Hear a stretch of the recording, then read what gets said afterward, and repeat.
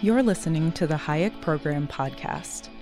This podcast includes audio from lectures, interviews, and discussions from scholars and visitors of the F.A. Hayek Program for Advanced Study in Philosophy, Politics, and Economics at the Mercatus Center at George Mason University.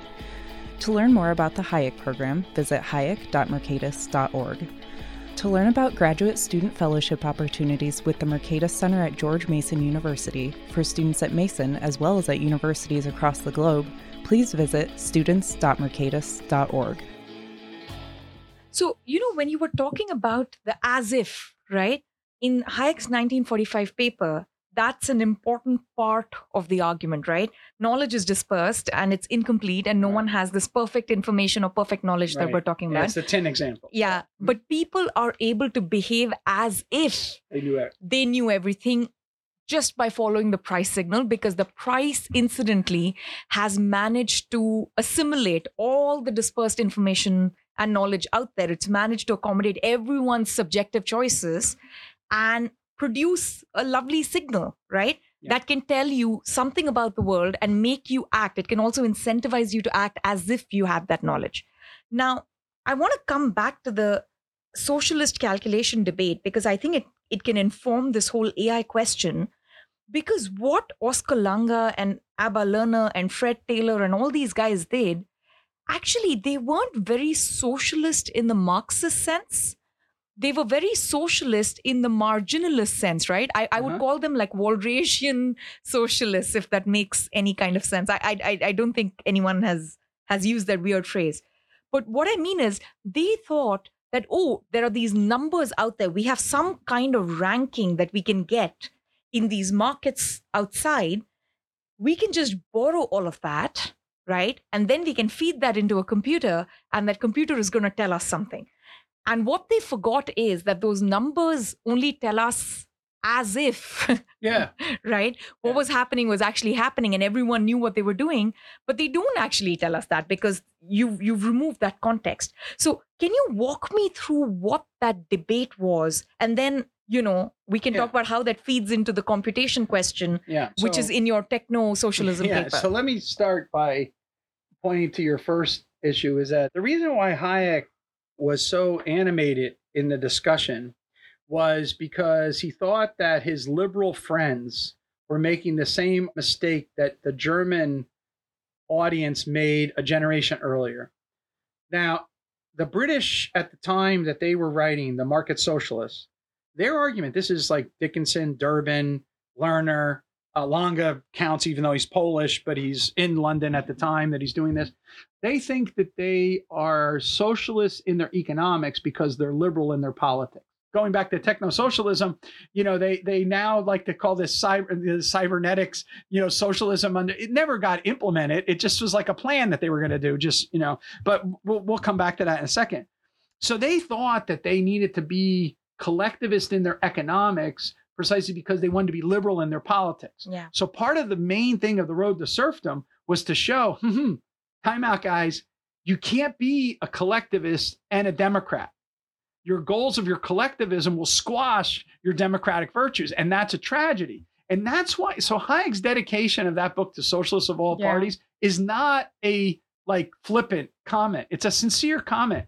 And his whole point is the road to serfdom is a road to tragedy. Yeah. You could have called it the tragic road, right, of intellectual path. And he even says in there, what could be worse than people with high ideals end up by creating hell on earth, by pursuing their high ideals. So that's the first thing to keep in mind. Now, the second thing is that, so they want to get rid of the monopoly problem. They want to address the business cycle problem.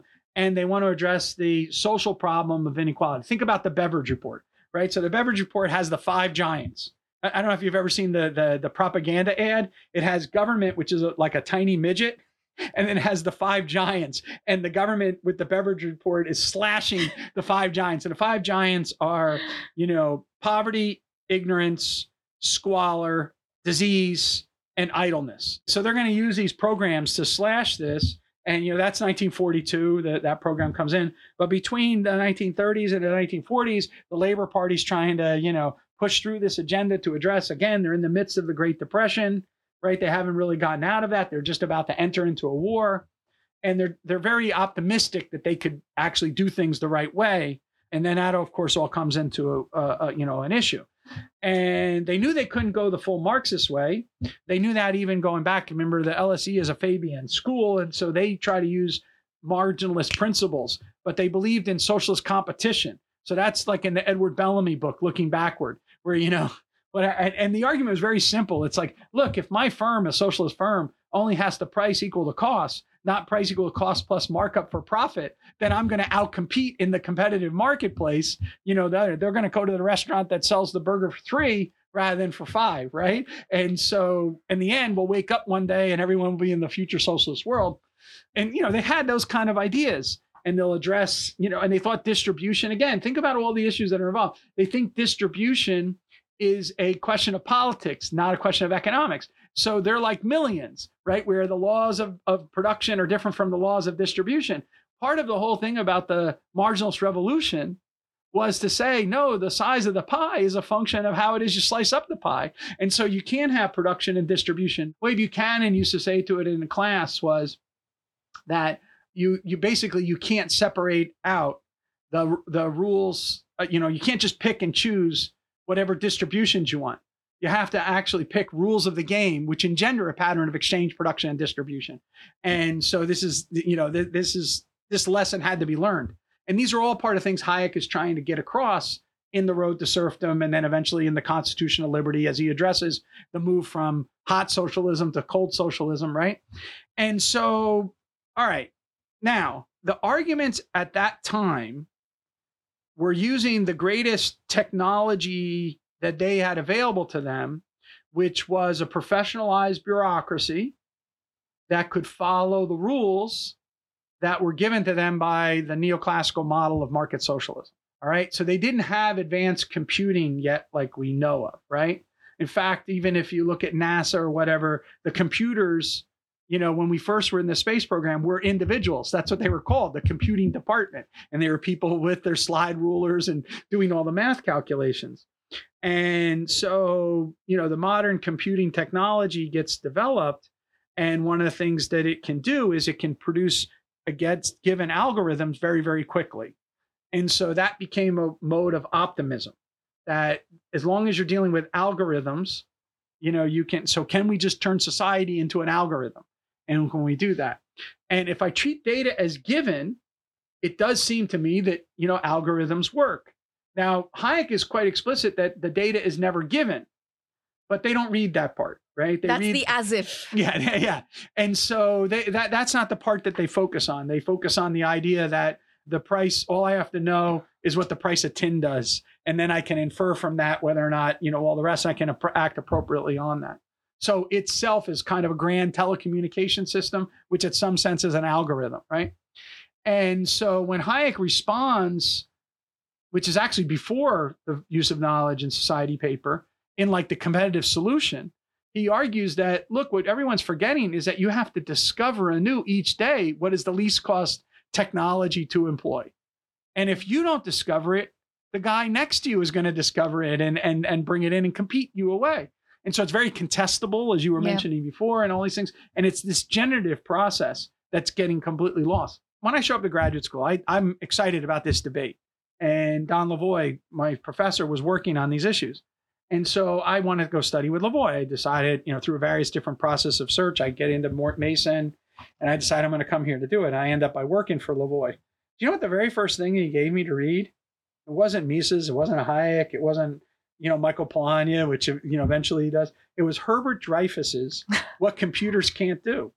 Oh, and I think it's important. I have a new paper out on SSRN. It's going to come out in the Independent Review. It's an appreciation of Lavoie, and I hope people read it. The paper on SSRN is much larger than the one that will actually be published. But Lavoie was a professional computer programmer, and actually quite talented computer programmer. He eventually, at the back end of his career, went back to computer simulations and programming. But he gave us the Herbert Dreyfus book on What Computers Can't Do. And then we also had to read like the debate between like Searle and other people, John Searle, the philosopher, on what AI could do and all these things like that. I'm reading this stuff and I'm like, what the heck why am I doing this when I'm supposed to be learning, microeconomics and macroeconomics and everything? But he had a reason for that, which is he wanted to understand what the nature of the knowledge is, of human knowledge is in the market. Because again, go back to our earlier idea, if markets are about judgments of judgments and appraisement, these are very human characteristics that computers don't have. It's that the world isn't in an algorithm. We have to actually, decide between algorithms or which algorithms we need to modify through combinatorial thinking.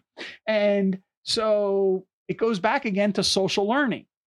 And I think that's the key thing. And Acemoglu, in the more recent Twitter thing, he has some papers on social learning. So when you reframe it in terms of social learning, he's like, is that what Hayek's arguing? If that's what Hayek's arguing, that's pretty cool, right? But that's not how I read Hayek, right? That's what he said, is basically saying. But I could see how you could read Hayek that way. And if that's cool, then, that's cool. That's a different kind of argument. Let's talk about that. And so I think, he's a brilliant, he's probably the it factor economist in the world today. And so, it's pretty cool that he's actually thinking about these kind of issues or whatever. But I like to think in terms of this social epistemology distinction between what they call wicked learning environments and kind learning environments. And in our techno-socialism paper, we talk a little bit about this. In kind learning environments, the parameters are fixed. Yeah. So it's more analogous to chess. So the game of chess is fixed. There's very strict rules, right? So, a bishop can only move so many ways, right? A rook can only move so many ways, right? They're very defined rules, and there's only so many spots on the board, okay? And therefore, what a computer can do is it can process the algorithms and get through those pretty quickly. But if you try to make a computer play a game in which the parameters are relatively free, so if you think about going back to Lavoie was able to get a computer to play Bach, but he couldn't get a computer to play Miles Davis. Yeah. Right. There's a difference there, or John Coltrane. Right. There's a kind of a different, and I think we can get computers to play Kasparov, but we can't get them to be Ronaldo. Right. And the reason is that Ronaldo is constantly dealing with a spin of a ball and the way it comes to him in ways that require him constantly to be agile, adapt, readapt, and constantly adjust. And the question you have to ask is an entrepreneur more like Kasparov in seeking out a chess move, or is it more like, Ronaldo trying to adjust and adapt? You and I both love tennis, right? Roger Federer, one of the things that was amazing about him was his ability to come up with amazing shots in the most improbable things, especially in his prime. He just did amazing things. He reintroduced the squash shot into major tennis, right? That he would pull off. He was the one that did the between the legs, before everyone else was doing. He mastered it, right? I was just watching the match the other day with Alcaraz, versus Tsitsipas, and for the first 9/10 of that match, Alcaraz was on a whole other level. And if you look at the shot making that he was doing, it was off the charts, and it was all him doing various different variations that required constant adaptation and adjustment to whatever this other guy threw in. The number 5 player in the world, all right, number 5 player in the world playing the number 1 player in the world, and he's about to take him out at one of the Grand Slams in less than 3 games that the guy had at the time, right? He was just blowing him out. And you're watching and you're in awe because of this adaptation and adjustment. So if I go to MIT's Creative Lab and I watch their robots play soccer, it doesn't look too good. If I watch them play, they can have a dog that jumps from, an already known angle, right? So think about it. They have this dog that's going to race, right? So it's going to race, your dogs or whatever. And they have it already known that it's going to land on a surface that's tilted this way or tilted that way. And they program that in because they program in what they already know, what the future is going to hold. And then, of course, the robot can adapt and adjust. But that's the fixed algorithm. Yeah. Imagine if what was happening was like what Marshall puts out in the Principles book, which is that it's not just the pendulum. Remember what he says about the market system? He goes, you have a pendulum and it swings. He says, but now imagine that pendulum is in a sort of turbulent sea of water. And that's what commercial life is like. Yeah. Now we don't know where the pendulum's going to go because the turbulent seas are pulling it all the way. And the individual that's the judge on the spot, the man on the spot, Hayek's man on the spot, is going to have to make those judgments and appraisements constantly to be able to actually move the market in a certain way. So I think this is, that's not going to be fixed by better and better computers. That requires human intelligence. And this goes back to the Searle point, right? In the Chinese box and language box, there's a difference between syntactic knowledge and semantic knowledge, meaning of terms and understanding, everything like that. And we as humans, we rely on all those kind of various things in our appraisements and our judgments, and our computers don't have those kind of things. Now, these tools can be extremely good tools. I'm trying to go in a course of self-improvement myself right now. And I have a tool on this thing and I track everything that I do and it follows me and it can do all the things and I love it and everything like that. And I use it all the time and I can try to organize things like that. But it's still my judgment when I sit down at a restaurant to decide whether I'm going to have a piece of bread or stay gluten-free, right? Or whatever, right? And so I have to actually act on that judgment in those appraisements.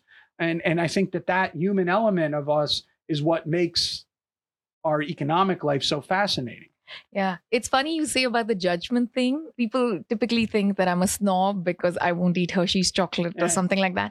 And what I constantly tell them is it's not worth being fat for, right? So I'm not getting fat eating that chocolate. I'm going to get fat eating a far superior chocolate. So I'm willing to do it, but this is not worth it. And that is. And for some people, Hershey's chocolate might do the trick, right? In some other cases. It's funny that you say that because now that I'm tracking all these things, one of the things that I say to my wife, Rosemary, all the time is we'll pick a food and I'll discover how many calories it's worth. And I'm like, that's not worth that. that I make exactly your argument. I'm like, that's not worth it. That extra banana doesn't, that's a lot. That's 100 calories. Maybe that's going to, I could have something else for that, But to go back, there's a really good paper.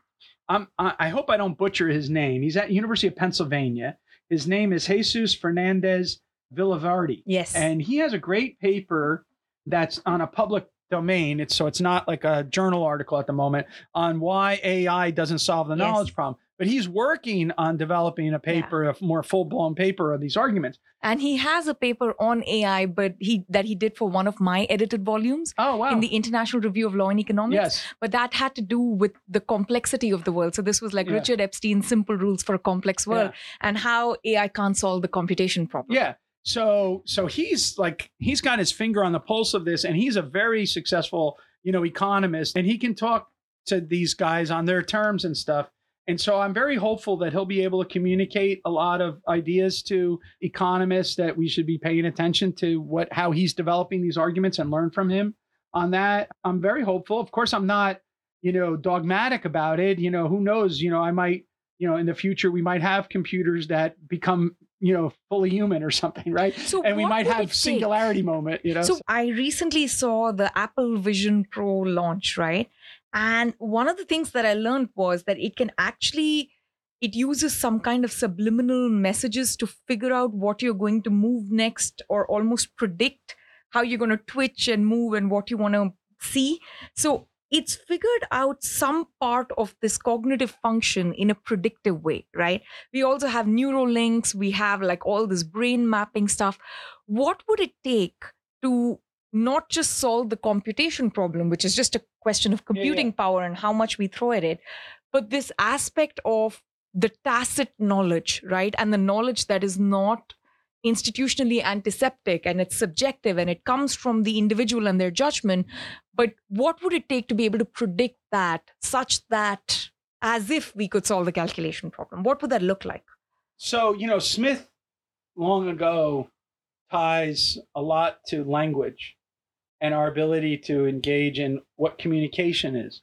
And I think communication is a lot more than, say information theory had it, which is signal to noise ratio. And there's a sender and a receiver and, all that kind of stuff like that. There's a lot more subliminal things to this. There's a book. It's a weird book. It's by a guy named Dan Rose. He was an anthropologist at University of Pennsylvania. He was a student of Irving Goffman's. And it's a Russell Sage volume. It's called Living the Radical Ethnographic Life. And I met him when I was a fellow at Boston University at Peter Berger's Institute for the Study of Economic Culture, like years and years ago. And he was a fascinating guy. I'll tell you just a very quick story about him. He wrote a book which made his career. It's called Black American Street Life. And as a Goffman student, he went and he lived in the South Central Philly and tried to like blend in and do these, his notes, and it became a bestseller and everything like that. And then after that, he's at Penn, right? So what he decided to do was write a book. He wrote that book in 6 years, okay? The next 20 years of his career was in the process of writing a book about living the lifestyle on the main line outside. So he was belonged to cricket clubs and things like that. And when he first did the presentation, I was sitting there and I was like, can you tell me how you got those research grants? Because I want to sign up for that deep ethnographic, divide. But anyway, he's a fascinating guy. I love talking to him and I learned so much about him. But one of the things that was fascinating is he pointed out the following thing. He goes, when we do most anthropology, a kid goes to college and decides that they want to study, say, the Balinese and cockfight, right? And so then what they do is they start learning the language. And they learn the language when they're 19 years old. And then they study it when they're 19, 20, 21, 22. They go to graduate school, right? They think they know the language. They do field work and things like that. And then they write their dissertation. He says, how long have they known the language, right? They've known the language and lived in that community for a total maybe of like 6 or 7 years. He goes, would we rely on the reports of a 7-year-old to tell us about this community that they're living in, right? No, right? We wouldn't. And that's because so much of the human experience is tied up into the subtleties of language. Yeah. And that's the key issue, I think. So if we go back and we look at, what Smith was arguing about in terms of language, or what McCloskey's arguing about in terms of language and the way we communicate, and the unspoken spoken, right? Yeah. What Hayek calls their tacit presuppositions, right? These kind of things. And I think that we would have to somehow be able to render not useful, but explicit these tacit understandings. And if we could do that, then the judgments could be algorithms rather than these judgment calls that are made. And the other thing is that I do understand that when I use the phrase combinatorial, that it does suggest computation, but there is something weird about combinatorials that are unique to people. So context. Yes, context. Right? So here's an interesting story. It's outside of economics. I heard it on NPR. I have no idea how robust like this is, but it was Yo-Yo Ma. So one of the things Yo-Yo Ma has decided to do since he's very successful is he gathers every year musicians from all over the world. He'll find like the best bagpipe player, and then he'll find the best person like that. And they meet in this compound and they try to like come up with music with all these various different, instruments or whatever, who no one would normally put together. So when I was a graduate student, I read this fantastic article about what was found on Jacob Weiner's desk when he died. Jacob Weiner died and they had to clear out his desk. And so Jacob Weiner had this habit that he had developed all over the years in which every Friday he went to the library. He didn't do any other thing at the library, but he took notes on the journals. Now, the journals weren't as big as they are now, but what he did was he'd start with journal A, and then for the next quarter, he'd be reading every Friday until he got to journal Z. Yeah. And then the quarter would be up, so then he'd be back at A again. And he took notes, on all the articles he found of interest, but he didn't know that the articles existed until he picked out the journal.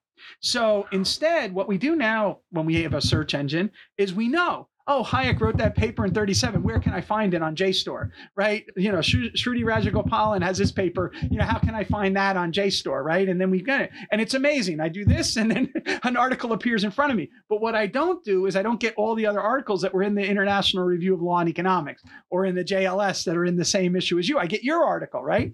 And so I don't get the serendipity of like, oh, I'm looking at Shruti's article, but wow, look at that other article. I might, that might be really cool. Let me look at that. And I think part of what science, the discovery of science, is these motions of these aha serendipity moments where I sit there and I think, that guy did that, and that gal did that, and I'm going to take that and combine them, and I'm going to do this. And that's where you come up with a new sort of idea. There's no necessary algorithm that would ever link those two together. That's this human judgment, this human appraisement of how I'm going to try it. And a large part of them fail. going back to invoking Boulding again, one of the things Boulding used to say to us in class all the time is economic science would make more progress if we published people's wastebaskets, right? Because, you try acts of creativity and they fail. The 20th century had a shift in the way we conceived of the scientist in economics and the discipline of economics. Yeah. And I think we used to do economics from the inside out. And then what happens, we ended up by doing economics from the outside in. And when you do economics from the inside out, you put priority on the clever and creativity of the actors in the economy that you're studying. When you do economics from the outside in, you put the creative and cleverness of the theorist who's trying to control the economy. Yeah. Okay. Because everyone's a representative agent, right? Exactly. That's what we do. Yeah. And so this makes a huge, for example, think about the difference between Hayek's knowledge problem and Lucas's knowledge critique, right? In the critique of Keynes. So what Lucas argues in his critique of Keynes is that no agent in the economy doesn't know what the economic theorist knows.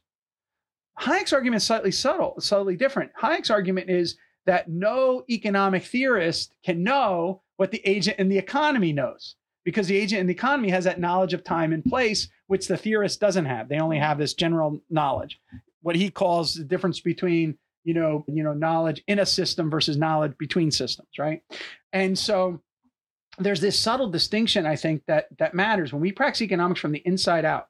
So let me give you another example. But I do think Lucas's models are also doing the foil thing, which we often miss. Yeah, right. I agree with that. He's got the Hayek critique embedded in it. Yeah, I think Lucas is a genius. He transformed economics, which is an amazing thing to do. It was a huge mistake for the Austrian economists of that generation to not try to communicate with him and view him as a partner in getting a more micro foundations of macroeconomics. But can I ask you a weird question about Lucas? Yeah. Why is he not in the mainline economics that you draw out between Adam Smith to Vernon Smith? You have a whole bunch of other people in there. Yeah. And when I read it, I didn't think about that. Like all the people who are in it belong there. Yeah. That makes perfect sense. So what is it about Lucas that he doesn't quite belong there? Friedman and Stigler aren't in there either. I know, but Lucas is different from Friedman, because Lucas is not a positivist like Friedman, right? So that's one point of difference that Lucas might belong in this list. So you could, I could be persuaded, but this is how I would put it, is that what I mean by mainline economics is those individuals that tried to square two basic facts of the world. The one fact is that individuals strive to do the best that they can given their situation. We call that the rational choice postulate. Yeah. Now I would make a qualification and say rational choice is if the choosers are human. So they're fallible but capable human choosers, not infallible choosers. And they're not maximizing in the sense that we know the full array. Yeah. And the second one is Paris gets fed, which is the idea that there's an invisible hand mechanism. So that's the invisible hand. So we have the rational choice postulate and the invisible hand proposition. The question is, how do you square the two together? Now, one way is to deny that they go together. And that tends to be the critics of the market. Yeah. Marx, Veblen, Keynes. And they go at it in various modern behavioral economics. They go at it in various different ways. So I actually would highlight Keynes's essay, The End of Laissez-Faire. Yes. Because in that, he explicitly says that there is no invisible hand, basically. He argues there is individuals suffer from weakness of will, so there's no rational actor. The price system doesn't coordinate economic activity. There is no force from above that guarantees that they could coordinate, and there's no force from below. So to Keynes, you're stuck. That's the whole point of an unemployment equilibrium. You're stuck in a disequilibrium, and the only solution out of it is a deus machina who can come in and fix from outside the system, which is why you have to be outside the system to come in. All right, so that's one side. The other side goes back to your as if people, which is what they do is they collapse the one onto the other. Yeah. So they collapse the one onto the other. So what I want to say is that all of the people, this goes back to early part of our conversation, all of the individuals that are in what I call the main line derive the invisible hand proposition from the rational postulate, but via institutional analysis. So the institutional analysis becomes a critical part of whether or not you can see the invisible hand of the coordination of Paris getting fed. And that means that you're going to have property, contract, and consent. So it's that focus on those individuals. So all those individuals from Adam Smith and David Hume up through the French economists like, Bastiat and Say, into the late classical economists like Mill, into the early neoclassical economists, to the Austrians, and then in the post-1950 era to the people like Buchanan, Coase, North, Smith, and Elinor Ostrom. There are, of course, other people, but the reason why those names get is because they're Nobel Prize winners.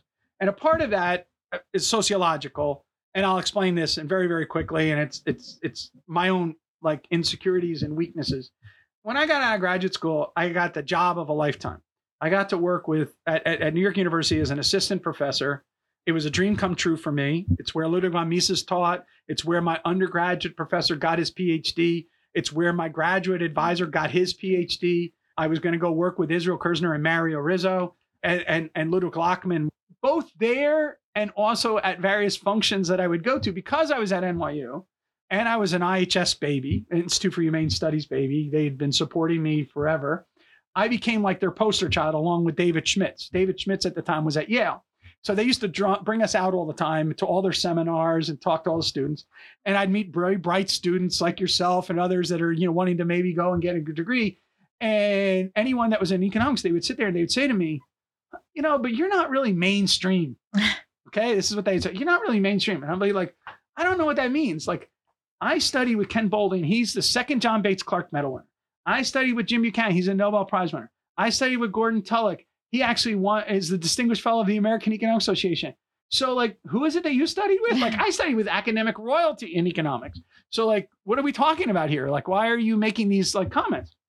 And one of the things was Boulding always used to make the distinction between mainline economics and other economics. He has a great essay. It's called After Samuelson, Who Needs Smith? Yeah. And in it, he develops this notion of what he calls the extended present. And his argument is that the evolutionary potential of Adam Smith's science is still there. So Adam Smith is still part of our conversation. Yeah. And that's part of the main line. Okay. Yeah. So I got this idea from him. So I used to say like, no, maybe I'm not mainstream, but I'm main line. Right. It's like, and the thought experiment that came to my head was if I was a Martian and I came to the Earth in 1780 and I said I was an economist, what would people think that economists believed? If I came to the Earth in the middle of the 19th century, what would they think that economists believe? And I know the answer to that because all you have to do is read like Charles Dickens and his discussion of the philosophical radicals in like Hard Times, which is Mr. Goddard's school, right? Which is the utilitarians. If I go to, 1890s and I listen to Thorstein Veblen criticize economists and he's like, oh, the lightning calculator of pleasure of playing. That's what an economist believes. So what I started realizing is that, okay, so if I'm a Martian and I come, everyone's going to say an economist believes that Paris gets fed and that individuals are pursuing their self-interest. So, okay, so like, what is it that made these things? The only time it ever stops being that is after Keynes. So once we get to Keynes, all of a sudden, all hell breaks loose. In fact, in Keynes himself, you still would have been a Marshall. If you were a Martian in Keynes, you still would have thought that's what an economist is because Keynes refers to himself as part of the rogues gallery in economics, right? That he's part of the new economics is actually the old economics, which was the criticism of all this other economics. So to me, I was like, okay, so those who sit in the seat of Adam Smith, right? This is Buchanan's line in What Should Economists Do, right? It's those who sit in the seat of Adam Smith. So I was like carrying out that idea. But again, the idea is that individuals are striving to do the best that they can given their circumstances. And the byproduct of all of these individuals striving within a certain institutional context is going to give us this invisible hand of the coordination of the market. That united the economics of that. And that's what I wanted to try to see and then contrast it with people that either deny that or collapse it. Yeah. Because when they collapse it, they forget the institutions that make it possible. And so I don't think that we can have the coordination of economic activity without private property, the rule of law, and things like that. So that's why I argue that Hayek's move in that second and third arc of his career is the founding of new institutional economics. But I think Lucas would fit that description, right? Lucas thinks about how Paris gets fed, and Lucas thinks about rational choice very, very seriously. Yeah. And in fact, Lucas has the third element, a very Buchanan-esque element, which is when there is some kind of, let's say like a given structure, an exogenous structure of someone announcing interest rates or someone announcing monetary policy, how does everyone around them adapt, whether it's the right one or the wrong one, right? Yeah. So there is this process that has to take place for people to adapt to government success or government failure in this case. So I feel like Lucas sort of checks all those boxes. Lucas also comes from sort of the seat of Adam Smith in the second arc of his career, which is as a growth economist and a development economist, because he's very much directly studying those questions. And, when I first read Living Economics, I didn't think about, oh, Lucas belongs here and he's missing. Lucas recently passed away. Yeah. And I was thinking about, Lucas in a broader context and sort of what we've learned. And I thought again, Lucas, very similar to Adam Smith, is unwilling to treat people within the economy like pawns on a chessboard who can just be moved around. I mean, definitely that is part of his whole idea, is that, in fact, I remember when I was a graduate student, there was an Economist cover, and it actually had that. They were trying to explain the invariance proposition. Yeah. Because that was like big at the time. Remember that new classical macroeconomics, when it first became popular, it was summarized in the invariance proposition. Yeah.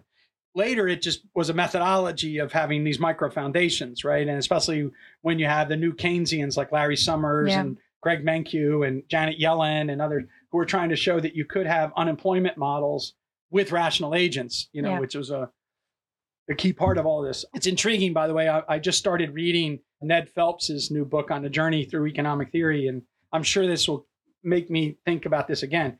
I do agree with you about Lucas and the making an economic miracle.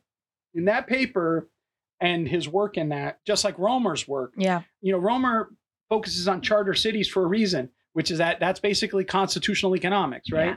Yeah. Acemoglu and Robinson, want us to think about institutions and constitutions as well. And so again, that work is all pushing in that way. Schleifer, in the work that he did in the 90s on law and finance, very much, in those. But I don't mention those guys. My mistake, probably. And it's interesting because there are points when the mainline and mainstream converge, right, and there are points when they diverge. And the Nobel Prizes are these weird moments when, suddenly the mainstream will acknowledge. Right. And so that drove a lot of the naming, is that in the modern idea, and those guys haven't won yet. They'll win, and then I'll take credit for him or whatever. I think the next edition should have Lucas. Yeah, I'm going to think about that, actually. It's a very good idea, especially Romer, I think, too. Yeah, Romer, too. Because even in Romer's Nobel address, he emphasizes this issue about the move towards treating agents with novelty and creativity. And I've been thinking about that a lot because in our community, there is, again, in the Coasian kind of world, we think about someone like Stephen Chung. And, he has this wonderful piece called The Fable of the Bees, right? Yeah. And he explains this kind of idea. And a lot of people, what they focus on is the end product, which is that an efficient contract was formed. And I want to try to say to everyone, okay, I get it, that an efficient contract, that's amazing. But why don't we recognize the following thing? Step one, there must have been a massive externality that they didn't recognize to begin with. Step two, creative and clever people came up with solution. Yeah. And it took them a while to get that solution to work out. But what we should focus on is not so much that they came up with a solution that was at one point optimal, but that they were coming up with a solution and what conditions allowed them to negotiate around to do that. Yeah. And so if you do the Coasian interpretation of Chung, you end up with the focus on, prior to the contract, all the activity that led to the contract. Yeah. And to me, that's where all the action is in economics. And I really like this recent article by Brian Author called Economics in Nouns, Economics in Verbs. And his argument is that for us to make progress in the next generation of economic theory, we have to move from an economics of nouns, which is an economics of states of affairs, to an economics of verbs, which is about activity. Yeah. And to me, that's what we need to actually embrace. And he acknowledges that we already have a body of economic theory that works with verbs. That's called Austrian economics. And so to me, I think that's what we need to, work on.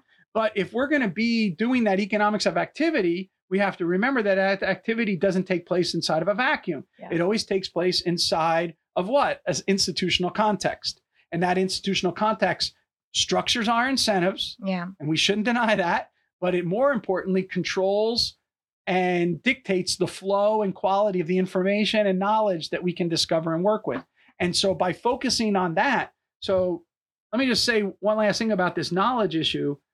One way to think about the great mainline economists, Buchanan, Hayek, Coase, Ostrom, Vernon Smith, is that they look at the world through, in many ways, a neoclassical prism. Actors are choosing on the margin against constraints, right? Yeah. And so it's not like they're saying, there's no constraints or there's no margins or whatever, right? They're choosing on the margin against the world of given constraints, right? They're facing these trade-offs. But what they do is they slightly always twist the prism. Yeah. And they twist the prism differently than what, say, you would get in a standard graduate level textbook variant. Yeah. And by twisting that prism, it opens up these new lights. Yeah. And so Eleanor makes us think about collective action problems in a way that when I was Manther Olson or Garrett Hardin, I'm in a remorseless trap and I can't get out of it. But she twists it, and all of a sudden I can get out of it by various different creative and clever actors inside of my model doing things. And Eleanor is a fascinating example. At the very end of her book, she has a section, so it's 214 and following in the Governing the Commons. And it's called The Challenge Towards Scholarship that her position takes. And the main idea is that she says, we don't want to have an economics about governing over. We need to have an economics that's suited for governing with. Yeah. And then she goes through a whole thing about self-governing democratic societies. And she ends up at the end, not talking about common pool resources, but instead self-governing democratic societies and the nature of those, and Tocqueville and Madison and Hobbes and Smith and all these people like that. And that's how she ends her book. And so to me, what that tells us is that what her book was about was test bedding democratic self-governance within a really hairy problem, which is collective action faced with a common pool resource, or basically fugitive resources like the fisheries or whatever. And how is it that individuals come to solve their problems themselves from inside of the model themselves? And so to me, I think that's just like, we need more of that kind of stuff and more embracing of that. And I think that's different than all the people that do the economics. But I'm going to think about this Lucas thing a lot. Thank you. One way I would frame that question is, what do each of these theorists consider endogenous to the model versus exogenous to the model, right? So you do have people who sit on the seat of Adam Smith, like someone like Kerzner, for instance, right? Who still thinks institutions are given and fixed, not because he actually thinks institutions don't change or something like that, but for what he's studying, right? Which is the process within the market. Yeah. Institutions are given and fixed, and we're going to take that as given and fixed, and then we're going to do what economists do, right? Now, if you were to introduce a slightly different kind of Austrian economist, if you bring in Lachmann, right, or Mario Rizzo, they sort of made their career out of endogenizing the institutions that many Austrians before them took as given and fixed, right? So they were very Hayekian in that sense, right? Now, if you look at what, for instance, Buchanan has done, right? He's endogenized a whole number of institutions, including lawmaking, but what is given to us is the Constitution, because we did something in the Constitution making. We got this moment, we got the Constitution, then, the relatively absolute, right? That's relatively given and fixed. Now, Ostrom goes one step further, right? So we don't have this relatively given or exogenous and fixed Constitution. In fact, part of solving the specific problem includes solving that bigger constitutional problem. They're actually the same thing to Eleanor Ostrom. So she also endogenizes that element, which, Buchanan is sort of left on the table as exogenous. So I honestly think of it as really where they are placing the model. I mean, economists, until very recently, preferences are given and fixed, right? And no human being's preferences are actually given and fixed. And it's only very recently, and Buchanan is part of that, he starts endogenizing preference formation in some sense, right? And then behavioral economists are like, no, preferences are given and fixed, and that's what they should look like. That's a normative benchmark. So that's sort of how I think about, reframing the mainline and mainstream economics. And if I go with this, I think Lucas and, then even Schelling belongs, right? Schelling definitely belongs. So Schelling belongs. And Romer, the weird thing about Romer is, I feel like he's the one who's really answering the original Adam Smith question of, what makes certain places poor versus rich, right? Wherever I look, and I'm thinking about this from a development economics point of view, everything that people are trying to engineer, right, into people having better lives, right? People not living in poverty and squalor and all the things you mentioned. Romer has all the places that look good have figured out, right, the endogenous growth theory. Something is working there. All the ideas are sort of cross-pollinating, right? Or as Matt Ridley would say, ideas are having sex. Where all the good places look like that and all the places in decline look slightly different. I think that, so just to start with the issue with Romer, I think that one of the key issues is that his notions of increasing returns is Smithian, not Ricardian. Yes. And most people don't make that distinction. They just go with Ricardian increasing returns, and that's the way they think about these things. And so they don't get the point of the generalized increasing returns, which of course Buchanan emphasized as well with his work with Yoon. And so that's like a key issue. How do we work with that kind of idea? I think if we go back to my earlier discussion about the move from logically soundness to logical validity, that one of the issues that happened was with logical validity, we ended up by having the notion that we could have that abstractions entailed unrealism. So we allowed for unrealism of assumptions. This is one of Friedman's mistakes, because even go back and look at the debate between Friedman and Samuelson in the AER, where Samuelson defends the realism of assumptions. But Friedman unleashed economists by saying it doesn't matter. You can have these unrealistic. And I think that's a huge issue, because I think that in the Austrians, they deal with abstractions, but they're realistic. So they're not unrealistic abstractions. They're realistic abstractions, which hold their feet to the fire of the world in some sense. And I think that's important. The other thing I just wanted to mention to you about the endogenizing of institutions is Buchanan has this great passage in the beginning of The Demand and Supply of Public Goods, in which he argues that economists can no longer be content treating the institutional framework as fixed and given, but they must derive the institutional framework itself. And then he adds, from the ordinary behavioral assumptions of the economists themselves. And I think the way he chose to do that was his constitutional economics. And that's why he gets to all of the things. Now, the reason why he does the veil of ignorance and those kind of issues, that goes back to an issue with Knight, which has to do draining us of having motivated reasoners, because motivated reasoners will undermine the voluntary process of it all. So instead, he wants to have, various different efforts. But the difference between him and Ostrom in that regard is that exercise, the veil of ignorance, allows him to have rational discourse without any squabbling.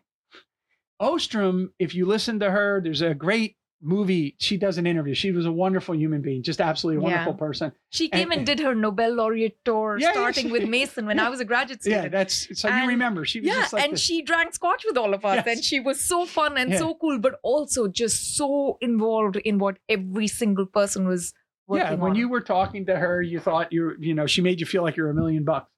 She made us feel human. She's just amazing. But like what she does, she laughs and she says, you know what we found when we studied, people making decisions? We found that they quarrel. They fight all the time. And she chuckles about it. And she says they have to figure out a way. So in my book, Struggle for a Better World, I take that idea of that conflict. Wagner, of course, has worked with this conflict issue as well. Dick Wagner, he's a Buchanan student, your teacher or whatever, he's brilliant. But I use this idea of what I call sharp objects. Now, I will admit it comes from, watching the HBO show on sharp objects. I'm not that brilliant, but I thought, hey, that's pretty cool. These notions that we interact in the world in sharp objects. And what happens is that we have to figure out a way that our institutions dull the edges of the objects, because in our conflicts with one another, if they're not dulled, what we're going to do is we're going to have mortal wounds. But instead, if they're dulled, we're going to end up by getting scraped and bruised, but we'll still be able to cooperate with one another. And I thought this is an analogy for the way in which we interact in a pluralistic society. That comes from Eleanor, because we're wrestling over these scarcities and who has what, when, and where, and we're arguing over these things. And also who's included and excluded from the decision making, right? And that has to be a constant conversation and negotiated and adjudicated all the time. Power relations are all involved in that. Think about all the things that she allows us to open up into that space of institutional analysis, which is different from the more rarefied discussion of institutions that you see in other economies. Another way to think about it is they all fill in gaps of one another. So you start with some and they get there, but there's a gap. And then the next person picks up their framework and then fills in that gap. Hayek gives us a program and they build on that. And they, and I think, again, to go back about Hayekian ideas, what you're talking about is the evolution of this various arcs. So he goes economics is a coordination problem, the abuse of reason project, the restatement of liberalism, and then philosophical anthropology. And what happens in the philosophical anthropology is pushing the coevolution and spontaneous order story farther and farther into all of us. So the origins of our mores are in fact in these, spontaneous orders. And so he was pushing that agenda as far as he could run it. I think there's so much richness in the discussion of political economy and social philosophy that these thinkers have that we can learn from and continually to push out. And again, it's not about the thinker. I think that's a mistake. It's about the concepts that these thinkers work with. And it's the context that they choose to bring into the model or leave out of the model. And so we have to make, these things alive for us today. The young people that are listening to the show here, whether or not they're overseas or here in the States or whatever, they have to learn how to make these ideas speak to them today and speak to their students, right? And, that's a key thing. If I could stress again, I think that the key thing about mainline economics, when it's taught right, is that it's a tool for the curious. Economics is a tool of social understanding for those who are curious about how the world works. It is not a tool for social control by those who want to, engineer the system. Adam Smith used just a simple phrase of the man of systems. But he also says that it's nowhere as dangerous as in the man who fancies himself to presume that he could, in fact, control the lives of others. Menger referred to it as Prussian police science. when we teach economics as a tool of social control, we're teaching economics as Prussian police science. When we teach economics as a tool of social understanding, then we're sort of teaching economics as a branch of moral philosophy. And, there's also the in-between. We think we are teaching economics the right way, but it can become an instrument of social control if we get it wrong, which is what the whole AI and computation question tells me. That if you're really thinking that people's tacit knowledge doesn't matter, and it's just a matter of, given data or information, that now we have this supercomputer that can resolve, not only have we gotten the model of how the real world works or the process works wrong, we can also do a lot of damage, right? Maybe this might give a good example. George Soros made billions of dollars as an international currency trader. Yes. And bet against the Bank of England famously. And one of his policy prescription in his retirement has been that he wants to have a world central bank because he wants to get rid of the spread in international currencies that he arbitraged and made so much money on.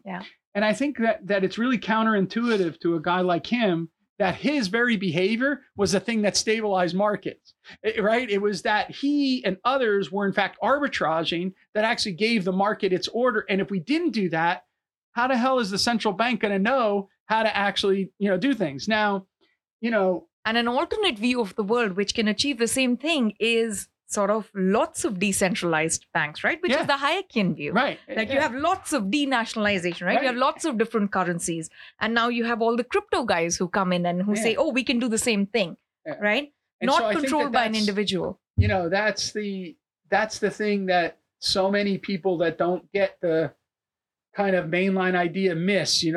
They miss the benefits of the competitive process of contestation.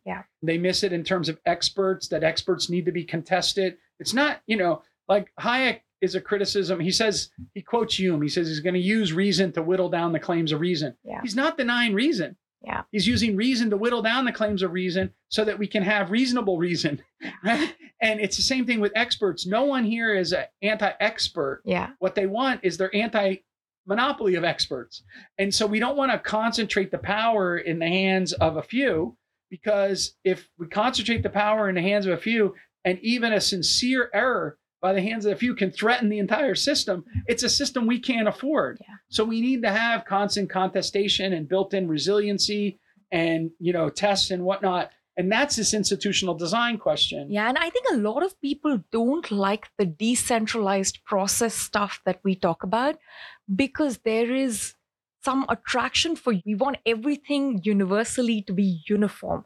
And when there are lots of decentralized actors and we don't know exactly what they know and we don't know exactly what they think and we don't know exactly what context they inhabit, that makes people very nervous, because if we don't know it all, then how can we, intervene and sort of create certain uniform outcomes for them, right? So in our pursuit for uniformity of outcome, or what we try to call, this kind of equality that everyone is looking for, I think the appreciation for diversity and decentralization and sort of pluralism gets taken away. Like that's the institutional or intellectual trade-off that we're constantly making at the political level. Yeah. I mean, Scott Page, has these great, models where he tests the idea of diversity and the power of diversity, because it gives us creativity, novelty, and whatnot that we otherwise wouldn't have if it wasn't there, right? And it's the same reason why you want to have different voices. You want to test your ideas out in different environments and everything like that. It's kind of, it's a very fascinating issue to think about what generates a creative society. So Hayek has in the Constitution of Liberty, one of my favorite chapters is a chapter called The Creative Powers of a Free Civilization. Yes. And if you read that chapter, he doesn't tell you that he knows what the creative society would ever give us. In fact, it's the opposite. Yeah. Right? It's that what it does is we maximize the chances for accidents to give us things that we didn't know we wanted, but now we know we want. Yeah. And he actually quotes in there, Lewis, who was one of his students at the LSE, the first Black man to win the Nobel Prize in economics, and a professor, at LSE. And Sir Arthur Lewis, he in that discussion that Hayek has there, it's all about innovation and how innovation comes from minorities. Yeah. Because minorities see things differently than others see it. So so a fish doesn't recognize the water that it swims in. So if I'm a native, if I'm a majority, I don't recognize what the opportunities might be. But I come in and I'm a minority and I'm blocked off, and necessity is the mother of invention. And I'm like, you know what? That's pretty cool. Yeah. And I come in there and I do that. And I think that kind of permissionless innovation, that kind of system that is constantly in churning, it's upsetting to people because they want stability. But at the same time, it's the source of why it is that we have all the cornucopia of beautiful things that we have. Yeah. And most of human history, in fact, didn't have that. It was like, like this, and then whoop, like this. And the question is, what just happened here that unleashed this power of a free civilization? Yeah, and I think Hayek sums that up beautifully in the title, because it's individualism and economic order. So you get the order, but you also get the individualism. In fact, you get the order because of the individualism. Yeah. But thank you so much for doing this, Pete. This was such a pleasure. It feels like I'm back in your classroom. No, it was amazing a lot of fun to have this conversation with you, and I learn a lot, and I'm gonna now rethink some of my characterizations and take into account some other people. I think it's a great opportunity for the next edition. Yeah. And we know that the second edition is now not, I mean, if there's another chapter on Lucas and Romer and, Schelling, then the first one can't compete with it. Exactly. So you can not only create a new product, but you can also make more money out of this. So This was such a pleasure. Thank you. Well, thank you very much.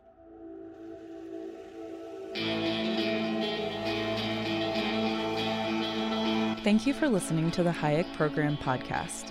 To learn more about the research, scholars, and work of the Hayek Program, visit hayek.mercatus.org. For more information about graduate student fellowship opportunities for students at Mason as well as at universities across the globe, please visit students.mercatus.org. We hope you recommend students to our programs or consider applying yourself.